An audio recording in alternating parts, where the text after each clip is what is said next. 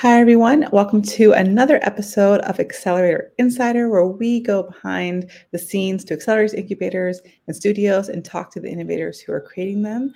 I'm so excited today to have Deepti Pahwa here. So, hi, Deepti. Hi, Dominic. Thanks for having me. Really excited. Yeah, so super excited for this conversation. We have a lot to talk about. And I think, you kind of, I went on the internet to like learn a little bit about you. And so there's LinkedIn, you have stuff at Stanford, you have a book, we're talking about all of it. So I think folks probably have a little bit of sense of who you are. And so maybe we'll just do a quick start. If you want to share just a little bit about who you are, we're going to dig more into your background in the interview, but love to get a high level sense of what you're doing right now. Yeah, absolutely. A very, very high level. I actually work at the intersection of design, branding, and innovation management for the past 20 years. And recently released a book, Trailblazer Founders, which is about building leadership skills as a founder. And other than that, I do a host of coaching on innovation and leadership courses with Stanford GSB, also outside of it, and working with a lot of accelerators. And primarily, the reason I'm here is because I am co founder of an accelerator incubator at Stanford, which is called LISA. That's how we lovingly call it. It's Stanford GSB Lead LISA Incubator and Startup Accelerator. And I'm great to share my experiences here as one of the founding partners. I'm really looking forward to this. So, just for definition's sake, because when I Googled it, it was like lead/Lisa. So, like, what is the name exactly? So you want to know the name of the accelerator? It's called LISA. And LISA, it comes from the LEAD program, which is by Stanford, and we're all alumni of LEAD. And it's Stanford GSB Lead Incubator and Startup Accelerator. And the short form is LISA. Got you. Thank you. So everyone's listening is like, what is that? Now we know.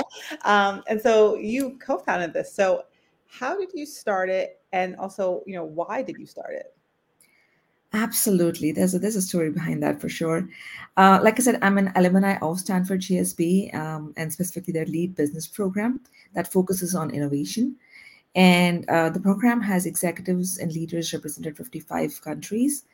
And when leaders seek to change the world around them, they look to Stanford for inspiration.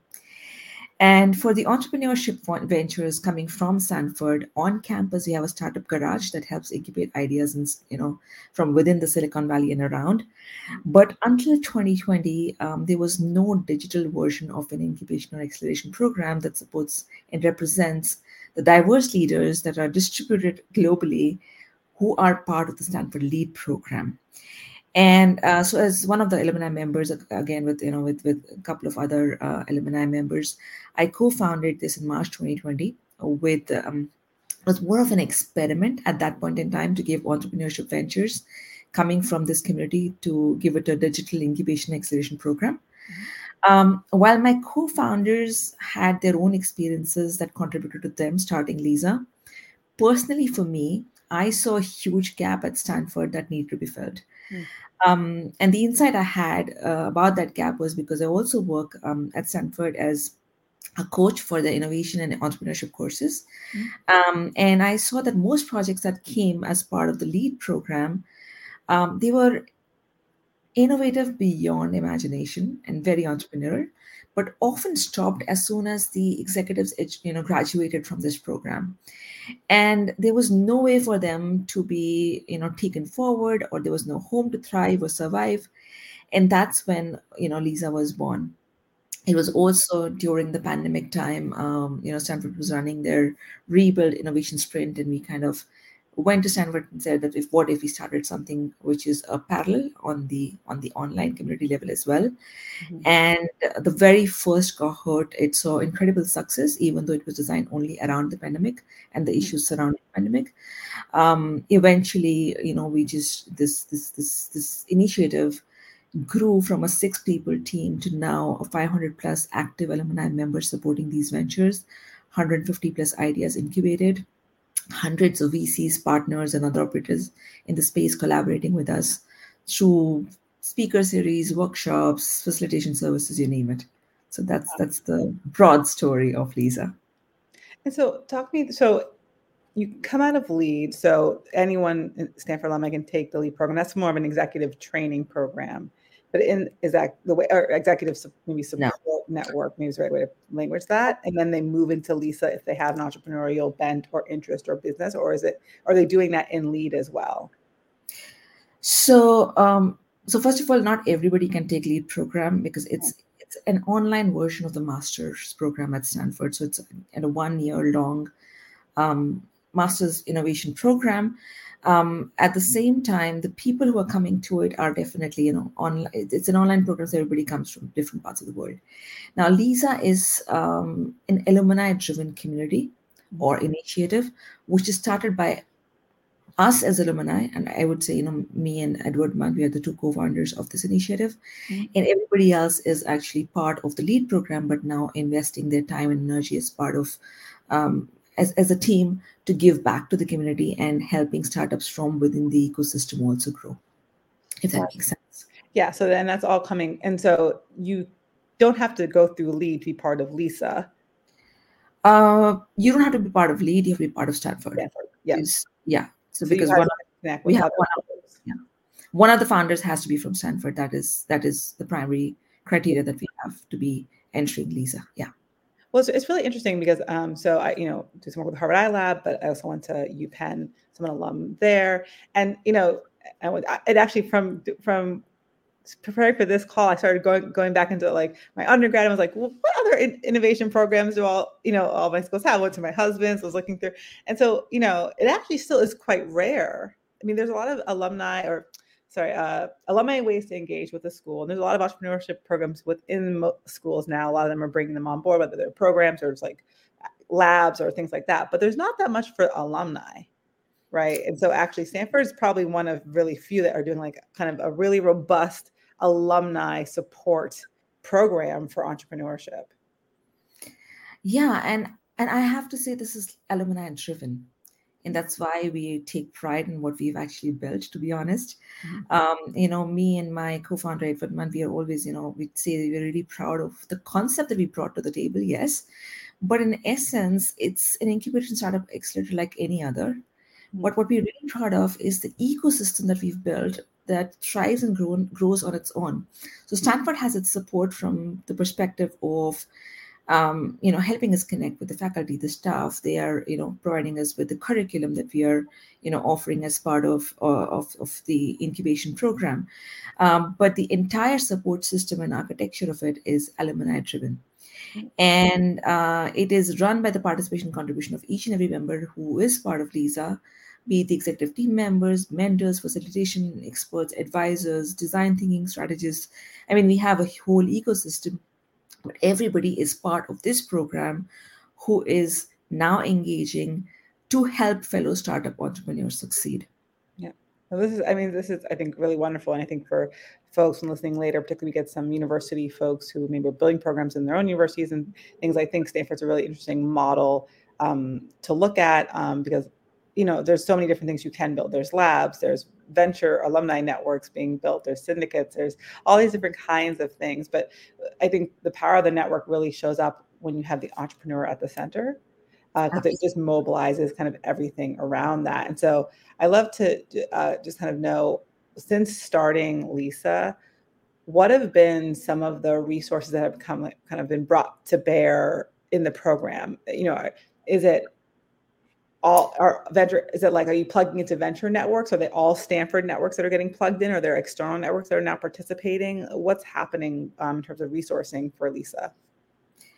So first I'll talk about the internal resourcing, and then I'll talk about the external partners, for instance, right? Like I already did mention that in terms of the program itself, it's like a 12-week, research-based entrepreneurship curriculum that is offered by Stanford faculty. And it is a design-led process, and we are also offering various facilitation services like sustainability and impact workshops, and during the incubation phase, the storytelling workshops, culture design for startups, and peer founder engagement sessions, for instance. Also community building for startups itself, and product market fit, profit models, legal advice. All of those things are internal services that are being offered by the community itself. As far as the outside network is concerned, there is, and I would say that's existing in almost all big universities, and that is a pity, that we have a lot of these venture ecosystems, partner ecosystems, which are within Stanford, and also, I would say VC, sort of VC labs, which are existing within the ecosystem, but they're not really connected with each other. Everybody is actually working in isolation, pretty much the same like anywhere else. And as part of Lisa, we as co-founders are trying to, we're not yet there, are trying to collaborate with these, with these groups.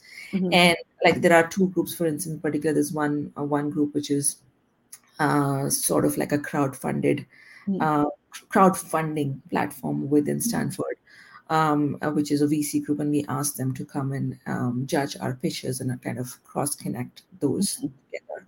At the same time, there are certain Stanford faculty-run programs which can also be supportive with to Lisa and Lisa to them, but they're not connected yet. We're just trying to make those ecosystems connect in a way that at least they have exposure to each other and they know that they exist and they could take advantage of that larger ecosystem, for instance. Yeah, no, that makes tons of sense. I mean, I think a lot of universities are. I think this is a little bit of the challenge with the network, particularly if you sit. I mean, you guys are kind of sitting, kind of in and kind of cross connecting across Stanford's different schools, but for many schools, they don't have the business school or they're not connected to the business school, and so to build those networks where if they're doing entrepreneurship training or pitch competitions or any of that stuff, how they're bringing the ecosystem to bear to support those entrepreneurs is a more challenging activity. So I think you're talking kind of sharing some insights around what that looks like and kind of the pace in which to organize that and mobilize that. It takes a little bit of time, and particularly because it's also digital, which leads me to kind of this next question. So I went to the website and I was like reading through, and it said, we believe the generation of unicorn companies will be built remote first by diverse distributed teams. Lisa enables the interaction through its in-house created digital incubation platform. So this was in the pandemic. So now it's post-pandemic. Do you think that is more or less true than it was before? I would say it's absolutely true today, and it is even more true in future. If you look at Lisa itself, it's an offshoot of the Stanford Lead program, which is completely online. And it was, of course, I mean, during the pandemic, it was successful during the pandemic for sure. But as alumni members of Lead program, I mean, I'll come to Lisa later on, as Lead program, we have seen the power of distributed global teams, and we've cracked that right balance between engagement and community building and that culture of innovation while the entire program is being run remote, 55 countries, right? And we are all super engaged as community members and alumni members as part of that education program. When people thought, oh, online education, doesn't work, for instance, right? I was pleasantly surprised. I had the same thought before I started Lead, to be very honest. So, and so we have firsthand seen what a globally inclusive community can achieve if provided the right infrastructure, mindset, tools, and culture to succeed. Then you talk about Lisa, which is the group that we are. That itself is completely remote. Digital incubator, founders representing 36 countries, mentors, facilitators. Everybody's like in different time zones. I think the only challenge is finding the right time to get together, and that's those finding those meeting times. But it works. It still works, right? I would say also pandemic experiences led to shift in mindset, with more companies embracing a remote first model. Mm-hmm. Overall, what I can tell you, if I have to say a remote first approach, what exactly it brings to the table. One, it allows the companies to tap into a global talent pool from diverse geographic locations, which means access to wider range of skills, experiences, perspectives. And I'm a big believer of diversity. If anybody who's known me would know that. So that's one of the things that you get here. So you inherently promote diversity and inclusion, and allowing the companies to build teams, which are more creative. That is my opinion, because not just my opinion, you all know that diversity fosters creative and innovation, right? Yeah. Then companies or startups can prioritize flexibility, allowing their team members to achieve better work-life balance while still being at the same time 24/7 productive. Continuous development can keep happening. You have the time zone advantage as well. That is something which is very crucial for a startup, I would say. The high cost associated with maintaining physical offices is not there, and those resources now can be used for talent, technology, growth initiatives. And we all are seeing all the advances that are happening in collaboration technologies, and it's becoming more and more seamless. I mean, I think the day is not very far when we'll see digital twins as well, right? I am pretty hopeful about that. And other than a host of other things, I would say one thing or two things that people most often overlook is that most first companies emerge from diverse locations, which Mhm. means that you're not concentrated on the traditional tech hubs like Silicon Valley, Mm, which means that any company has a chance to become a unicorn if they have the right team in place. That's one. mm, And the other significantly overlooked one is that the distributed teams naturally have extended networks in yeah, their own countries and places where they are coming from, which contributes to the broader reach of the startup. mm. And you can test it in many markets simultaneously. So if you are designed for that kind of product. So yeah, I mean, I am a big believer of this remote first approach. I love this, and I think it's really interesting because it really does compete a little bit with the current narrative in the startup ecosystem, particularly from the venture perspective. Is that, teams go out to raise money or they're in an accelerator, and it's like, oh, you need to have a CTO, you need to have this, and they're kind of looking for people that can be like full time ish, that are local. But what we find over and over again is that more people are non-technical founders than they are technical founders, right? More folks are hiring offshore for dev and marketing and all these different supports. And so the folks that we're working with, kind of what used to be considered like offshore, like, oh, they're just out there doing this kind of churn and burn work, has become, no, they're doing really important team work for the company. They're a part of our team, and they kind of need to show up differently. And that's an interesting dialogue because it's shifting how I think investors think about team, Absolutely. and what that means for how they raise money or who they raise money from, or kind of how we reassess legitimacy of a startup in a sense. So we understand that teams are now distributed and all over the world doing amazing work together. Huh. Exactly. Yeah, that's what. And it happens like simultaneously at the same time, and everybody's working around the clock. Yeah, I mean, I Yeah. totally. And you brought in a very important point again here as well, that most people these days want to have those gigs, or at least in the beginning, right, or have some side income. And when you're doing a startup, I mean, you cannot be completely having talent, Yeah. which is full time. So I think that that's a great problem that can be solved through that. We could talk about so many things about accelerators because we work with so many of them, and there's so many new models coming out. I mean, I think we talk about, like, there's always the tech stars, founder startups, there's always those folks. But as we start to see more and more accelerators coming onto the scene, more that don't come with capital, venture capital, like, they're coming with resources or channel partners or whatever, more and more of them are like, hey, almost operating slightly in this combination of accelerator studio, where they're like, we don't expect you to be doing this full time. We expect you to be working in your business full time and or having a job and building this on the side. Like, we don't actually expect this idea of like, you're doing nothing else but this to run super fast, because the reality is most of you won't get venture capital. So it's like, it's not really realistic to say you should just quit everything you're doing and do this full time, because that's not really a sustainable way to grow the business. Actually, we're like coming to terms with like the reality versus a lot of the spin that has been put out over the last, particularly probably 5 or 7 years, around how to build. Um, Absolutely. I think the community is getting mature as an ecosystem, and so we're like testing our own advice now that we've seen it in action, and we're like, okay, that might not be really how innovation gets democratized and accessed by everybody. Absolutely. Yeah. Couldn't agree more. So you had, so I want to go a little bit into your background, because you have actually a very diverse and interesting background. And so you were a chief innovation officer. And whenever I see this title, I was like, what does that mean? So I wanted to ask you to, like, the title does mean many things. And I think it's almost like a chief of staff role, where they also do many things. So what did you do as chief innovation officer, and kind of what was the most challenging part about it being such an ambiguous role? And I can tell you, you're not the first person who's asking me this question. So the great question. I would love to elaborate on that. So yeah, I was working for a digital health startup during the pandemic as a CIO, everything remote again. And at the same time, I was also contributing to an initiative at MIT Media Lab, building pandemic technologies like contact tracing systems and vaccine management systems, etc.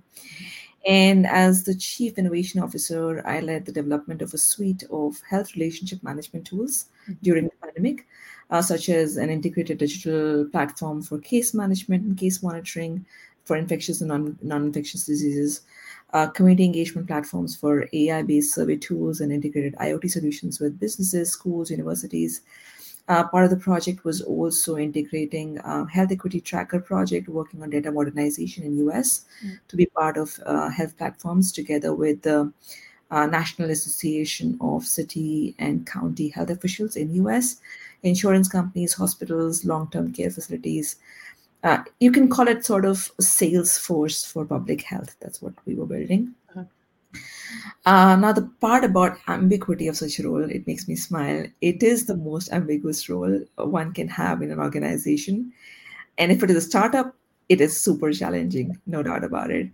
And the startup environment is characterized by rapid changes, and a CIO must navigate through uncertain in technology, market trends, consumer preferences, and to top it all, I was working during pandemic here, so it was even worse, because you had no clarity on what you were actually working on. Everybody had such a certain agenda to kind of achieve, and I also believe, one of the challenges that we have as a startup, I mean, even that point, but also as a startup in general, is you often face pressure to show immediate results, right?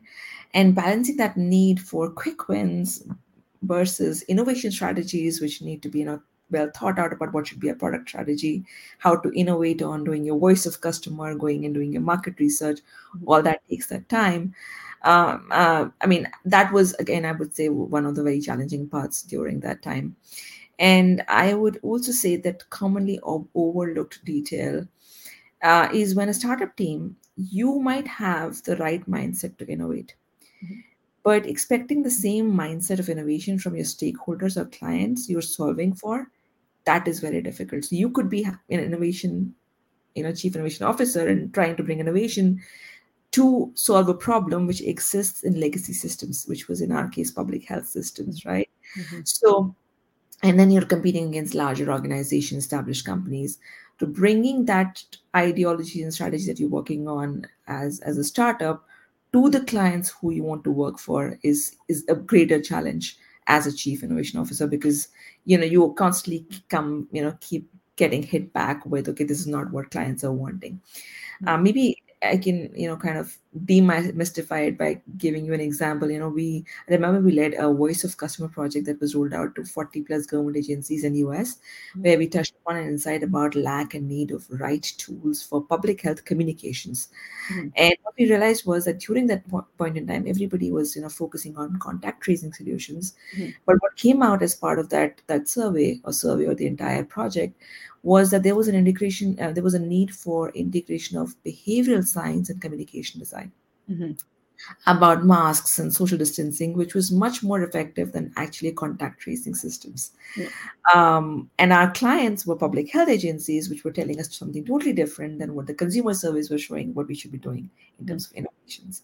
So I think reconciling different stakeholders while you're innovating, that is one of the biggest challenges that a role like that normally gets you to. So if you're thinking about, and this is like super fast, we just breezed past the work you did at MIT Media Lab, and we need to go back to that. But I did want to dig in a little bit to this because there's some complexity here.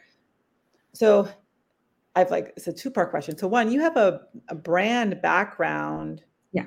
This role, and so one, we oftentimes think chief innovation officers would align more with technical skill, but this is really a brand comms, not a CMO function. It's because it's not growth, it's not go to market. It's really about I will say the word for you. It's a design function. Thank you. It's a design function, which is, so that's, my mind just went. Yeah. That's beautiful. So, okay, so it's a design function. So in that process, so when you look at the C-suite and even think about just like, I don't know, a CRO or a head of sales or all the people in the mix, what is the CIO doing to align the C-suite? Because historically, if you don't have that role, you end up with this merger between the CEO who's doing kind of sales and is like kind of the customer person. And then you have the CMO who's really doing growth and marketing and brand alignment around the narrative from execution perspective and some strategy there, of course. And then you have your CFO and whoever else. And so who's thinking about the financial implications of the execution. So what is the CIO doing to bring that all together? Are they like the better version or the more strategic version of a head of product? Like, and where do they sit in the decision-making hierarchy within the C-suite? I would say definitely it could be something that is, a higher level of a chief product officer. I would definitely say that. I don't like to say word CIO because often people think CIO is a chief information officer, which is not exactly chief innovation officer. So I would say, and that's why I said it's a design function. Many people do not understand design function. In US, maybe yes, but overall globally, when you say design, so people like, I don't know what do you mean by design. So innovation speaks to people. People understand, okay, you want to innovate and there's somebody out there who's helping you innovate. But I would also argue that a chief innovation officer function is not just limited to product.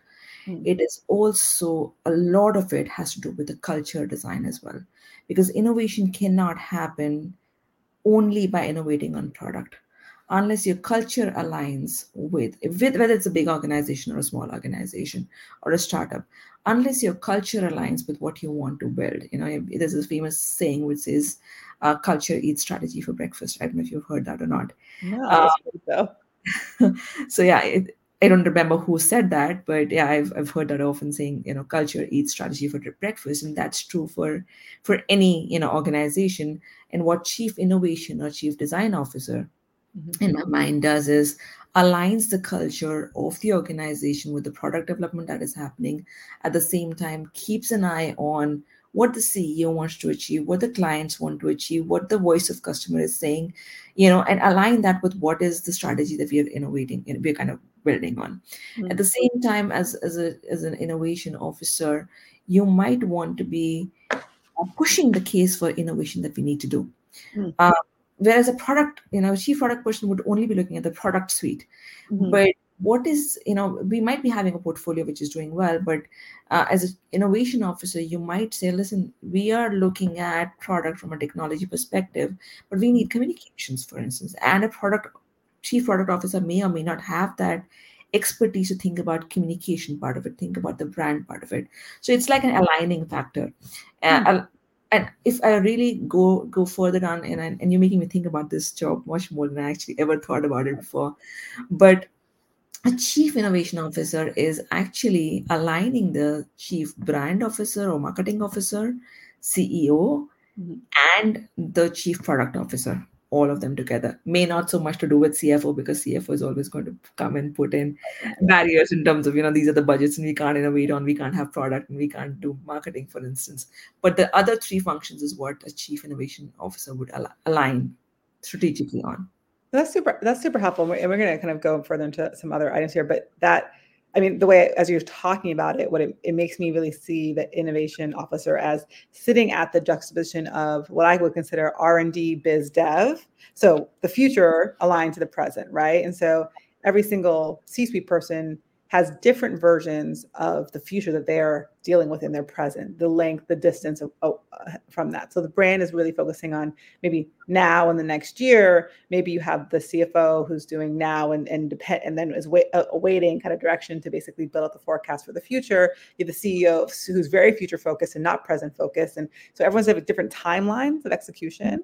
And the innovation officers really would kind of sit in that camp of like, I'm trying to lay the foundation. We think about this from a sales perspective. When we talk about startups, we say, if you have to educate the customer, it might not be the customer you want today. That's not really going to be your early adopter, right? But it's your future customer. And it sounds like this role kind of thinks about the future customers. Like, okay, well, what is actually that pathway? How are we laying a foundation for them to kind of join with us? And then in comes R&D, in comes biz dev to like nurture that as they hand it off to sales, as it becomes, the timelines become closer together. So in my mind, as you're saying it, that's kind of the mental model I'm putting together. And if anyone who's listening to this and later is thinking about their team and they're growing, and I'm going to bring this up in the future, because I think it's actually like the super critical role, because those timelines are they're like both expanding and contracting. We have this rapid pace of technology. We have to move faster than ever, but we have to get people to adopt things deeply, quickly, right? Absolutely. So this role becomes like really important in that construction. And I think there's one part which is missing as well, which was part of my job, and now that I'm reflecting to it, but never, it was never in the job description, was also the enabling partnerships with future stakeholders, for example, academia or public health agencies, or, we also did, I remember with Satcher Leadership Institute, or, wherever we could find focus where that could align with our product. That was also something that we were innovating on. So you don't only innovate on the product or the process, you also innovate on what kind of partnerships could lead you to different kind of outcomes with the same, same kind of resources that you have. And that's something that, that could also be part of a chief innovation officer's job. Yeah, it's super interesting. And because not many people actually have the title, so it's fascinating just like to break that down. And you've actually had, so many different experiences, from product to brand. And even in this particular project with MIT. And so we don't go too much into the actual construction of the actual project, but more like you hopped around, like you did a couple of different things from different types of industries, focusing on different types of problems. Can you just talk a little bit about your journey and that? Was that intentional? Was that kind of by accident?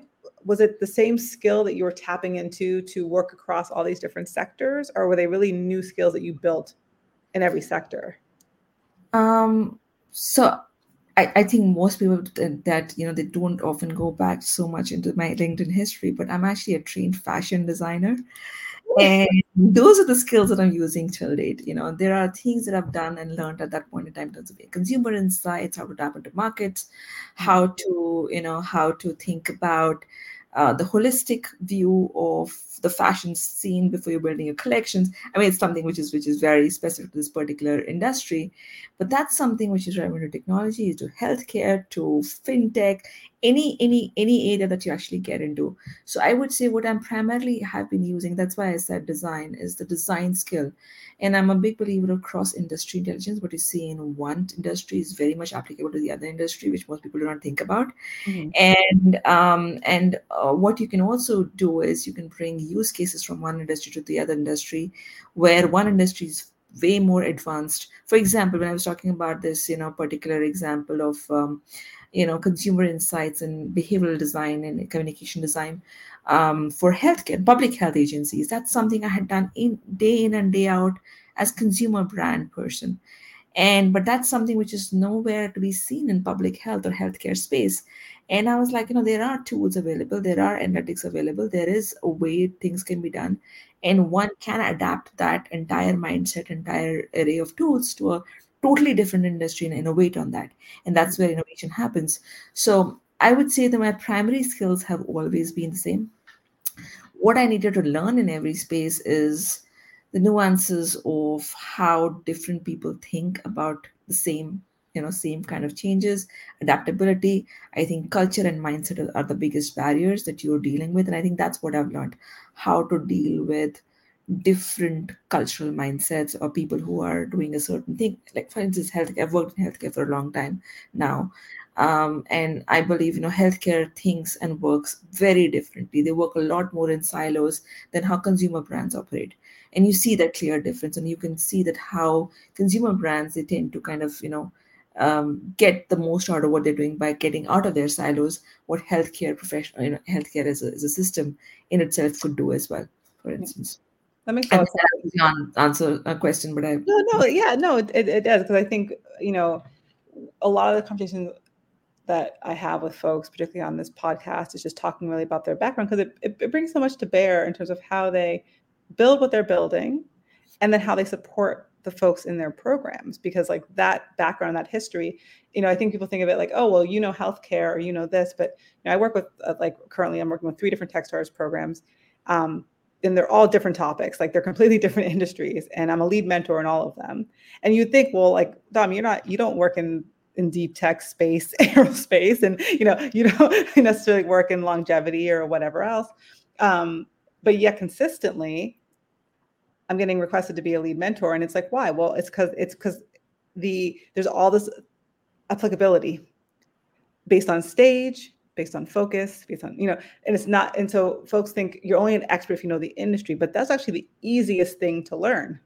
Absolutely. Right. It's like, it's all the other stuff that's the hard stuff. Right. And so I think you just a great example of that. And the biggest advantage that you're bringing to any of the places where you're not an expert is you do not have those legacy systems in your mind that you feel that, no, you cannot do that. Because what happens when you're an expert in a field, you come with all the things that you know are challenging in that space. And that's why you start from that position of saying, oh, this wouldn't work. But when you're coming from another industry or another perspective, or you don't know anything about it, you are much more naive in the beginning about what is possible. But that exactly is the ability that leads you to innovate, because now you feel there is no barriers, so you can do whatever you want. And that's how you can mentor also people with a different approach and mindset. Yep, exactly. And so not only have you worked in a variety of different sectors and places and spaces, but you've also lived different places. And so wanted to know, so right now you're currently in Switzerland. Yeah. I saw your Instagram pictures look beautiful, and I always hear that Switzerland's like amazing. So I need to come visit. And the pictures did definitely do you service Switzerland. So just so you know, that was a beautiful. Those are beautiful pictures. Then tourism guide. Hey guys, just check that out. You might also be a photographer. Are there any specific differences that you've seen around how the U.S. approaches innovation versus any other countries that you've lived in or worked in a lot? Absolutely. I think I can clearly tell the difference between US and Switzerland, Germany, Switzerland is where I'm living. Germany, I spent like significant amount of time, 10 years, and India, where I come from. So I would say US has a very strong entrepreneurial culture, simply because, and I think that's nothing new that I'm giving away. It celebrates the risk-taking, culture, and embraces failure. And that is a process of learning that is fully embraced. In Switzerland or Europe in general, that is not the case. And that is one of the reasons that innovation doesn't happen at the same pace and scale that it happens in the US. And people are aware of it. And I think now they are more and more getting to the point where they're accepting it. Previously, there was no acceptance as well, but now they're even accepting it. That's a big big hoop to jump. And I do assume that there are people who are doing a lot of these, going out and studying abroad and kind of doing these cross-cultural engagements that enable them to understand how startup ecosystems work abroad and US in particular. And that's changing the mindset, but not to the level it should. Again, the second thing is, again, no mystery, but venture capital ecosystem is truly unique in US. I mean, the availability of capital. We all know, the capital that you have in US, nobody else has that. Nobody can compete with that. And it does not just support the early stage startups, but also all stages. Whereas in Europe, in Switzerland, Europe, I would say when you are really early stage, you still get capital. But the moment you want to scale a little bit, you have to get out of Switzerland. That's not possible here. One thing which is common, at least in Switzerland and US, I think would be research and development investments. In US, it's significant between private and public investments. I would say it's very much similar here in Switzerland as well. And also academia partnerships are pretty much there. Switzerland is also known as one of the most innovative countries, but I would say more in the context of how many patents they create, how many inventions that happen here, and not a lot of research that happens at the academic institutions, for instance. But I wouldn't say that is truly translated into commercialization as it is done in the US. Well, that's really interesting, because I think about that. So I do a lot of work. I talk to a lot of accelerators. So I track a lot of what I consider to be as one of the identifiers of innovation in a city or an ecosystem is like the number of accelerators that they have and how much they're trying to produce. And, in the US, there's tons of federal money that goes into startups, but there's also tons of private money. And I think to your point, especially in other countries in Europe and more broadly across the rest of the globe, for the most part, maybe China being an outlier here, but maybe not even. A lot of the money is federal money going to patents that are really for the government, for government use. Consumer or based products or kind of B2B everyday kind of SaaS products for the kind of populace are not really kind of supported at any kind of with any deep degree. Where in the US, we have a lot of that creation happening. We have the federal stuff, but we also have a lot of the stuff that's just like, yeah, that's just everyone loves, using Instagram, or, everyone loves this new social app, or everyone loves this new clothing brand, or, and there's a lot of volume of that compared to other countries. And do you think that's just like simply because it's not like a part of, to your point, the ethos or the mindset of other countries, or do you just think it's like not how they think about value creation? Like there's not really it doesn't really provide, I don't know, economy in a meaningful way to spend time on those endeavors versus maybe some of the deep tech stuff that they might do at the federal government level in the different countries. That's a great question, and I have often wondered about the same question. And I was like, why is it that US produces so much of these consumer facing kind of tech products? And part of the reason is I'm talking about Switzerland and US here, okay? Mm-hmm. Generally, if you see why there is not such a big culture of accepting failure or even in risk taking ability, etc. in Switzerland, the incomes are extremely high. There is very low unemployment. Mm-hmm. In general, you are supported by government in every possible way, even if you become unemployed for a year or so. And that reduces your appetite for going out and trying something entrepreneurial in the first place. Mm-hmm. So that is why I would say when it comes to consumer product, you don't really feel about, don't really think or feel about going out and doing something, trying something of your own when you can already go and work at a company, even at a managerial level, and earn almost the same as what people would earn at director level in US, for instance. Really, the salaries make a lot of difference. Mm-hmm. The second thing being, then why does it happen that in deep tech there are innovations happening in Switzerland? Mm-hmm. And that is the reason, because that is where government has huge support system to academics institutions, to research and development institutions. Mm-hmm. So again, if you are innovating in that space, in some way or the other, government is paying for you to be innovative. So you have no risk, but you can be innovative there. But if you go down the route of innovating for consumer goods industry or tech industry, there's nobody who's actually paying for it, because there is no investment going from government side to that. I believe that is one of the reasons why US sees very different kind of innovations. And the second thing is the scale. What is true for US is also pretty much true for India, where I come from.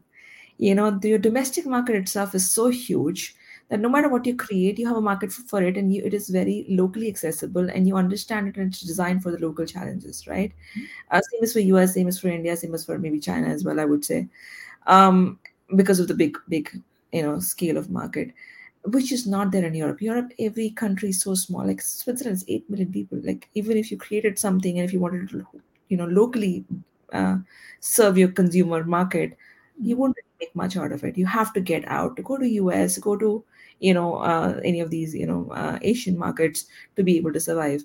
And that means having the understanding of that outside market, which you may or may not have. You may not have the financing, you may not have the budget, you may not have just simply the understanding or the resources to tackle those markets. So yeah, that's my assumption. I may or may not may not be correct. That's a good assumption, I think, and to your point, and because you end up with the U.S. just has tons of wealth, and not even the population size that India, or Africa, it's a continent though, but it has, right? And but they can kind of compete with kind of attracting enough market share to make that make sense in the U.S. because of the dollars that we have here, or for now the dollars that we have, and so for that perspective. But I think you're right. But so you end up with Europe a little bit of a different game because the population is smaller, the wealth gaps are smaller, but in places where they're bigger, you feel that tension because you end up with more of that consumer-based entrepreneurship behavior and really no funding. And so a lot of the communities that are popping up that are startup communities are in those countries where they're feeling more of that pain because they're not able to access capital in other ways. And they're not really a fit traditionally for banks because they're not really cash generating in that way, right? And so they get stuck in this in between when they come to the US, or they go to South America, or they go to accelerators in other countries to be able to access some of that capital where it's flowing a little bit more freely. I want to spend a little bit of time before we're done. I want to talk about your book and kind of a precursor to your book. I saw this talk you did on the internet. It was at Stanford, and it was on this topic. It said the science behind ideas that stick. And I wanted to bring it up because I think it speaks a little bit to some of the things I've seen also in your book as well, kind of following some of the kind of brand conversation. And you talked about 6 different things that make an idea sticky. And so, the first question I really had is, you can talk about the 6 if you'd like, but really, do I need all 6? That was the first question. Can I just do with 1 or 2? Like, is it a soup? Like, I need to have all of them, or is it just like, and these things all make things sticky, and if you have 1 or 2 of them, you'll kind of hit the jackpot. Sure. And first of all, I want to congratulate you on the extensive research you've done, because you've done it on all sorts of things that I could have thought about. So thanks for bringing up that question.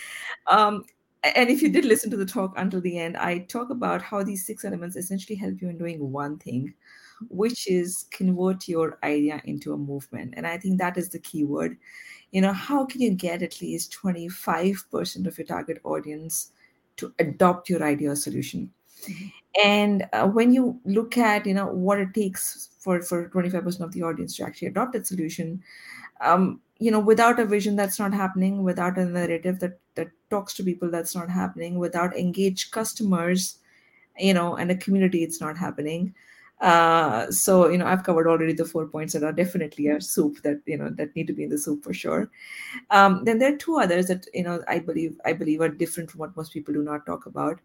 One is allyship, partnerships, and if you read the book, you will learn in detail about how I say it's so much more important than your idea itself to be able to brand yourself right in terms of what you're building. At the same time, also build networks that can help you propagate into different institutions, different stakeholders, different countries, different communities, whatever that might be.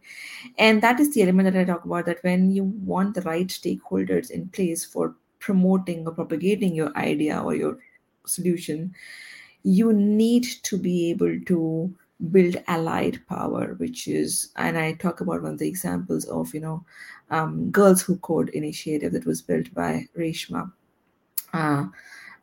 which talks about how she had this idea, but what she did was she spoke with organizations, she spoke with politicians, she went to people that that this idea was actually incorporated in internships, it was incorporated in the way people were thinking about this initiative. So it wasn't that she was just leading the torch herself about that girls should code. She made sure that all the stakeholders who are contributing factors to making that idea successful are in some ways also propagating that idea. So that is what I talk about allyship through partnerships. So that is fifth point is also absolutely important, even though people do not believe it is. The 6th point is the only point, which is the building structural holes between 2 communities that may or may not be needed in every context. If there is something like we're talking about Airbnb or Uber sort of ideas where there are 2 communities which have the resources to access each other's resources, then the idea naturally propagates, and it just spreads by word of mouth. And you do not need to do so much of marketing and branding at the end of the day. But there are product-based concepts where it is not really necessary. So that one particular aspect, I would say, may or may not be important in all sorts of ideas that you have. Well, no, I think it's super important, because I think a lot about that as a founder myself, and a lot of what I think was, how do I acquire the customer at the cheapest price possible? And paid marketing is the least cheap option there is, really. And so I think that stickiness becomes really important in terms of, and I'm a customer discovery person. That's really kind of where I built my background and my skill set about a decade ago when I was at a tech service company. And it's so funny because you learn these things, like I said, you're a fashion designer, you learn these things, like, and then you think, it doesn't matter. And then 10 years later, you're like, it's the only thing that mattered, right? Like it's the thing. But that understanding, to your point of the consumer, because once you have that ability to deeply understand the need and find out what the sticky part is of all the noise, like what makes the flywheel, then you unlock something, because now you're at this like deeper level of truth that people just go, yeah, of course, of course, of course. And then all of a sudden you get the word of mouth and you get all of that 2-point propagation, which allows you to actually move into the market more seamless, faster, cheaper, better. And that's what you're looking to do. And it really relies on that tuning of your ear to really cut through the noise, signal noise ratio and all that stuff, and be able to say, okay, that's the insight. That's the gem. That's what makes it sticky. That's what people love, and then run after it. So I love that you talked about it. And I think people, if you step back and take it out of like, I need to be a marketer to know how to do that, and just go, this is about a human to human interaction. Absolutely. It was very accessible for everyone to do. Absolutely. Absolutely. Yeah. So I'd love to talk a little bit about your book.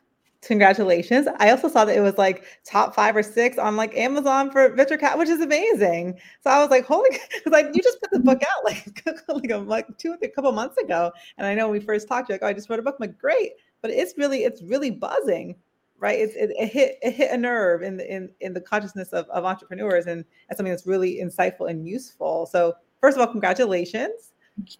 How does it feel? How's it going? And the book's called Trailblazer Founders, and love to know, what's the impetus for the book? What made you want to write it? Yeah, absolutely. So I think, when I started writing out that book, I had a very different mindset. I was like, okay, I'll just write something because it's something I care about. But it started resonating with people, and I keep receiving these messages from founders saying, I never thought about all of those things, because and I'm happy that people reach out with the messages that they reach out with, which is what I wanted them to reach out to me with. I have been working, and about Lisa, like we built that. Then I've been also working as a mentor and advisor to various accelerators and startups around the world. And typically what I see is, what we coach everybody on is business model innovation, product market fit, how to do your customers and get the customers insight, and why it is important to do all things that your idea resonates with the consumers that you're going after. All of that true. I'm completely on board with that. But I believe that's only half the story. Mm-hmm. We are not talking about the other half story that makes a startup successful. Mm-hmm. And that is, what are those leadership skills that a founder has that eventually leads to 2 great ideas. Out of the 2 great ideas, one idea is succeeding and the other not succeeding. Mm-hmm. And I continuously always saw people, founders specifically, who had everything right. In terms of the idea, they had the right business models, they knew exactly what market to target, but they were just not willing to do 2 or 3 things, which were essentially building the right networks. Again, what we're talking about, propagating, what you're building. You just can't be just building it. You need to also go out there and be visible with that. So they were not propagating what they're building. They were not talking about it themselves. They were not building a personal brand for themselves. And if you look at all the big innovators, you will find that, be it Elon Musk or Steve Jobs or any of those people, they had a great brand, and that is why their products were also successful. Mm-hmm. Not saying that the products were not great and they were not making the consumer insights, and they were not the right place at the right time. At the same time, all of these people, if you really go down the history and see what they did in terms of getting out there, they built successful networks with the VCs, with the stakeholders, with the partners, with the potentially all the people in the ecosystem who could help them. And typically founders, they just concentrate on the product. They don't go out and start building those stakeholder partnership relationships. And I think that's where they kind of lag behind. And the third one, which is very interesting, I have two chapters in my book which talk about the VC insight, what VCs think about founders' vision and the founders that they decided to invest on. And across the board, I interviewed more than 100 people for the book, but for VCs, I think I interviewed about 7 or 8 VCs across different countries and in a context. And all of them had one thing to say, that they were investing on the conviction of the founder, not on the product. Which means if the founder had the conviction that what they were building was actually true and they were bringing that conviction in front of the investors, that is when they got funded, and that is when they moved forward with, with everything that happened beyond. So I think those are 3-4 things that I talk about in the book that I believe that founders should not pay enough attention to, and they should be paying attention to. That's super interesting. I think the conviction is an interesting one. I mean, I think, building business is hard in all contexts, but, I think you can kind of merge that conviction with the personal brand as kind of one topic, right? Because it's like, are you showing up proud of yourself, right? In the simple version of that, it's like, are you proud to talk about it? Are you proud to talk to everyone? Are you comfortable talking about it? Are you comfortable getting criticism? Are you open to bringing it up? Because that really is the courage of conviction, right? Is that, hey, I'm doing this, and there might be some bumps there, but like, you know what, like, I'm really proud of this thing and I will work through it and I want to share that. And I think we see this a lot on the product side as B2B businesses are starting to look more like B2C businesses. They used to talk about like, consumer was like really marketing, and then you could send something really ugly to a company that was B2B and it didn't matter because it's an internal tool and no one, but that's changing. The UI UX experience is changing, how it's communicated is changing. And so all of a sudden, what the unlock for that was like, hey, we're all consumers and we're all making emotion-based decisions as well. And we need to tap into that through a human experience and a human level. I saw your quote, I think you shared on LinkedIn, that was like, the most followed unicorn CEOs raised 20% more money. And you were talking about the ones that basically post more on LinkedIn, which I ran an experiment a couple of months ago doing that to see the impact that increased volume had on my positioning in the market. And it was dramatic.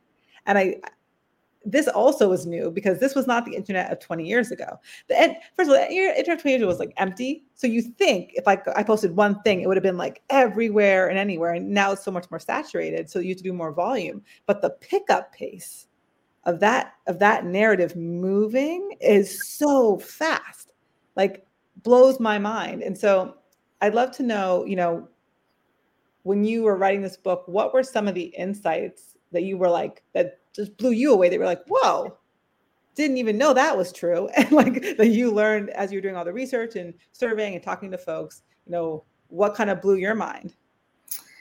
Yeah, I mean, lots of things, to be honest. As I started writing this book, I was actually just wanting to decode that, what are those leadership skills, that successful founders have. But as I started my research, my focus narrowed more and more about minority founders and women not being able to succeed as well as others in the complex entrepreneurial ecosystem, and the role of bias in not letting minority founders reach their best potential, as we commonly propagate. So I decided to interview, majority of the interviews that I have in my book, more minority and women founders who did succeed despite all challenges. And now I want to know is that if the same leadership skills are actually helpful to everyone else are also helpful to minority founders. And what surprised me that the social science principles that I talk about in my book are even more relevant to these founders than anybody else. The ones who, again, I will go back to saying the same things, but the ones who built a powerful personal brand, leveraged their networks, got into networks that were previously inaccessible to them. They did not get stuck with imposter syndrome. We haven't talked much about that here, but those were also real problems that founders faced, right? Or rose to heights when biases could not play a role, for instance, right? So that was one finding, was that do biases really play the role that we are talking about, or there's something else as well where people could do themselves that could actually challenge those biases in the system. I'm not saying the biases do not exist; they do exist, and those are barriers. But the most surprising fact about it all was that these people, they had the courage to be visible. Not everybody has the courage to be visible. They had the courage to be visible and be out there with their idea, no matter what it takes. And as a starting point, the first question I asked them was like, did you feel different? Were you different? How was the ecosystem towards you? And there was one line that I got constantly from all of these founders, and they were like, you know what, Deepti, I don't even think that I faced any challenges. I was not even aware of any biases in the system, which brings me to believe that primarily the outcome of the outcome of how somebody gets mentored, sponsored, supported, funded is not a function of somebody's brilliance of an idea or their ethnicity or how we kind of pursue it, but it is how one embodies themselves and behaves in a way that says, no, I'm no different. If you believe I'm no different and go out and search for opportunities, you will get everything else that you have out there in the world. But if your starting point is, oh, I'm a woman, I may not get as much funding. Oh, I'm a woman, I will get this kind of biases, and that is why I will not get to the opportunities that I want. Your starting point can actually become a bigger impediment than actually the biases that are actually existing outside. I'm again not saying they do not exist. All I'm saying is if your starting point is different, you you have a higher chance of a very different outcome. Well, and I love how you said that last piece, because you do have a higher chance of a different type of outcome. And I think that's what that speaks to is really this perspective issue. So if you look at the numbers, you can look at the US and go, yeah, of course, you're basically investing in male and pale. We know that. Got it. That doesn't mean I can't build a business. They're not part and parcel. We've connected them to each other for different reasons. And you can go back into the 80s and when Bake stopped doing direct lending and they started being a passive for the federal government dollars, they couldn't, all these things have happened to create an easier environment to start things, technology, and a harder investment to fund things, right? And that's through some of the hypercapitalism things that we have going on here and over decades. And so I think you end up with a situation where, like, as a founder, whether you are aware of that challenge or not is kind of an irrelevancy, because no matter, the choice is, am I going to make it? How am I going to make it with all the tools that are available to me? If I keep on going and trying to, walk through this wall and I keep on hitting my head, like at some point I go, this isn't the way to get through. I need to go a different route. I think sometimes we put ourselves in this box where this is the only path.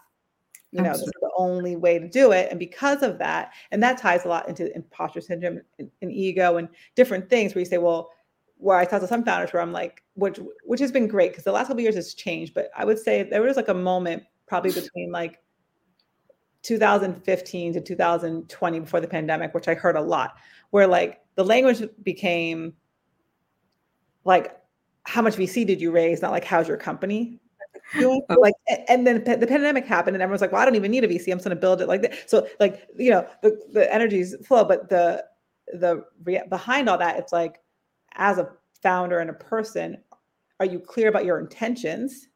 Exactly. Right? Do you know what you want to build? And if you know those two things, then the world opens up. Absolutely. Right. And those 6 principles that we talked about would actually help you get there without any funding from any VCs. I can bet on that. Exactly. So last 2 questions before we jump, because I know we're a little over here. So if I'm a founder looking to build my capacity, why should I pick up your book? Yeah, great question. So I always say that scalability of a startup is about capability building skills of a founder. That's what I just said before as well. And I also believe, when people, most of the times when people are picking up trailblazers as founders, they're startups who are just starting out and they believe it's only relevant to them because it talks about how to build networks and personal brand when you're starting your business.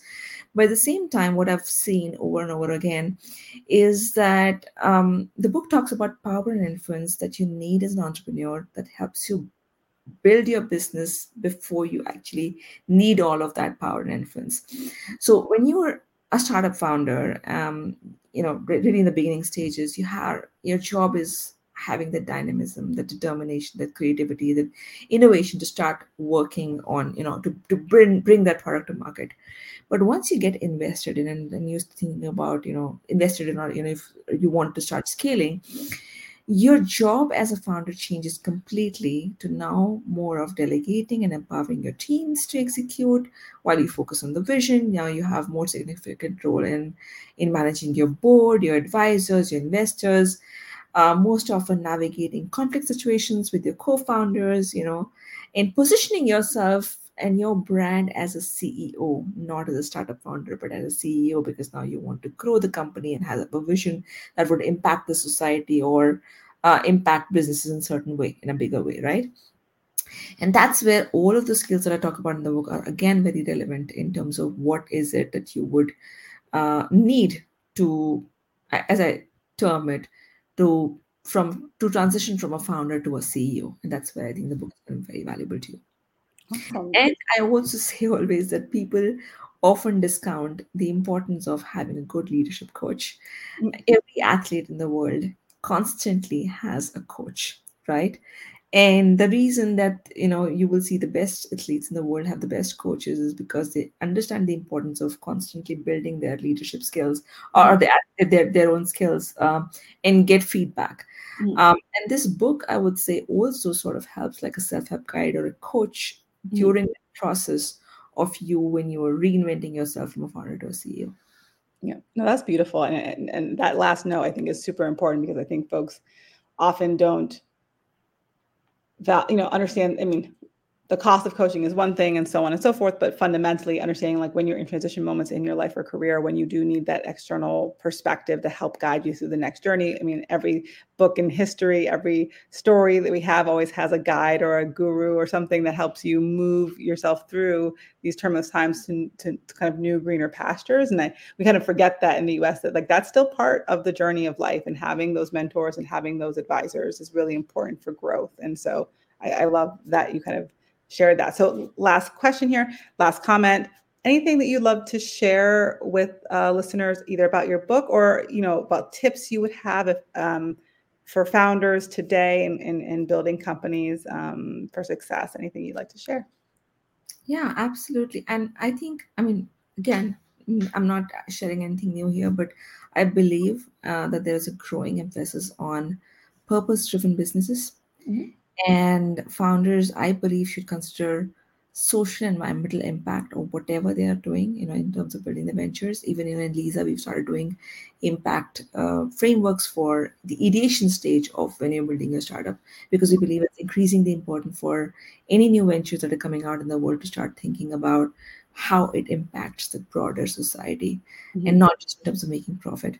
So, yeah, purpose driven businesses. So, as long as the purpose is not just good for business or society, but also it is, in my opinion, a great opportunity for you to integrate its impact on your own personal brand. So that's something I would highly recommend that people start focusing on.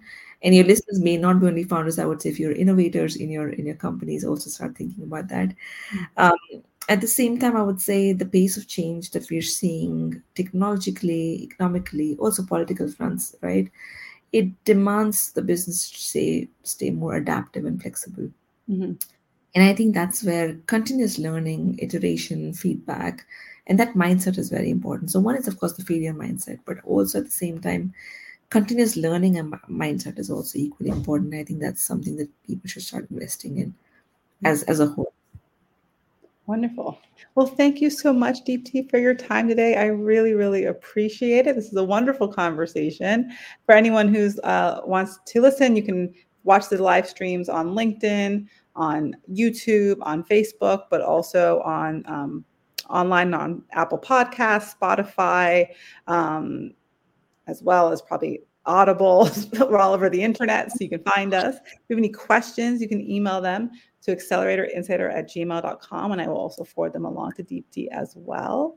But thank you so much for listening to another episode of Accelerator Insider.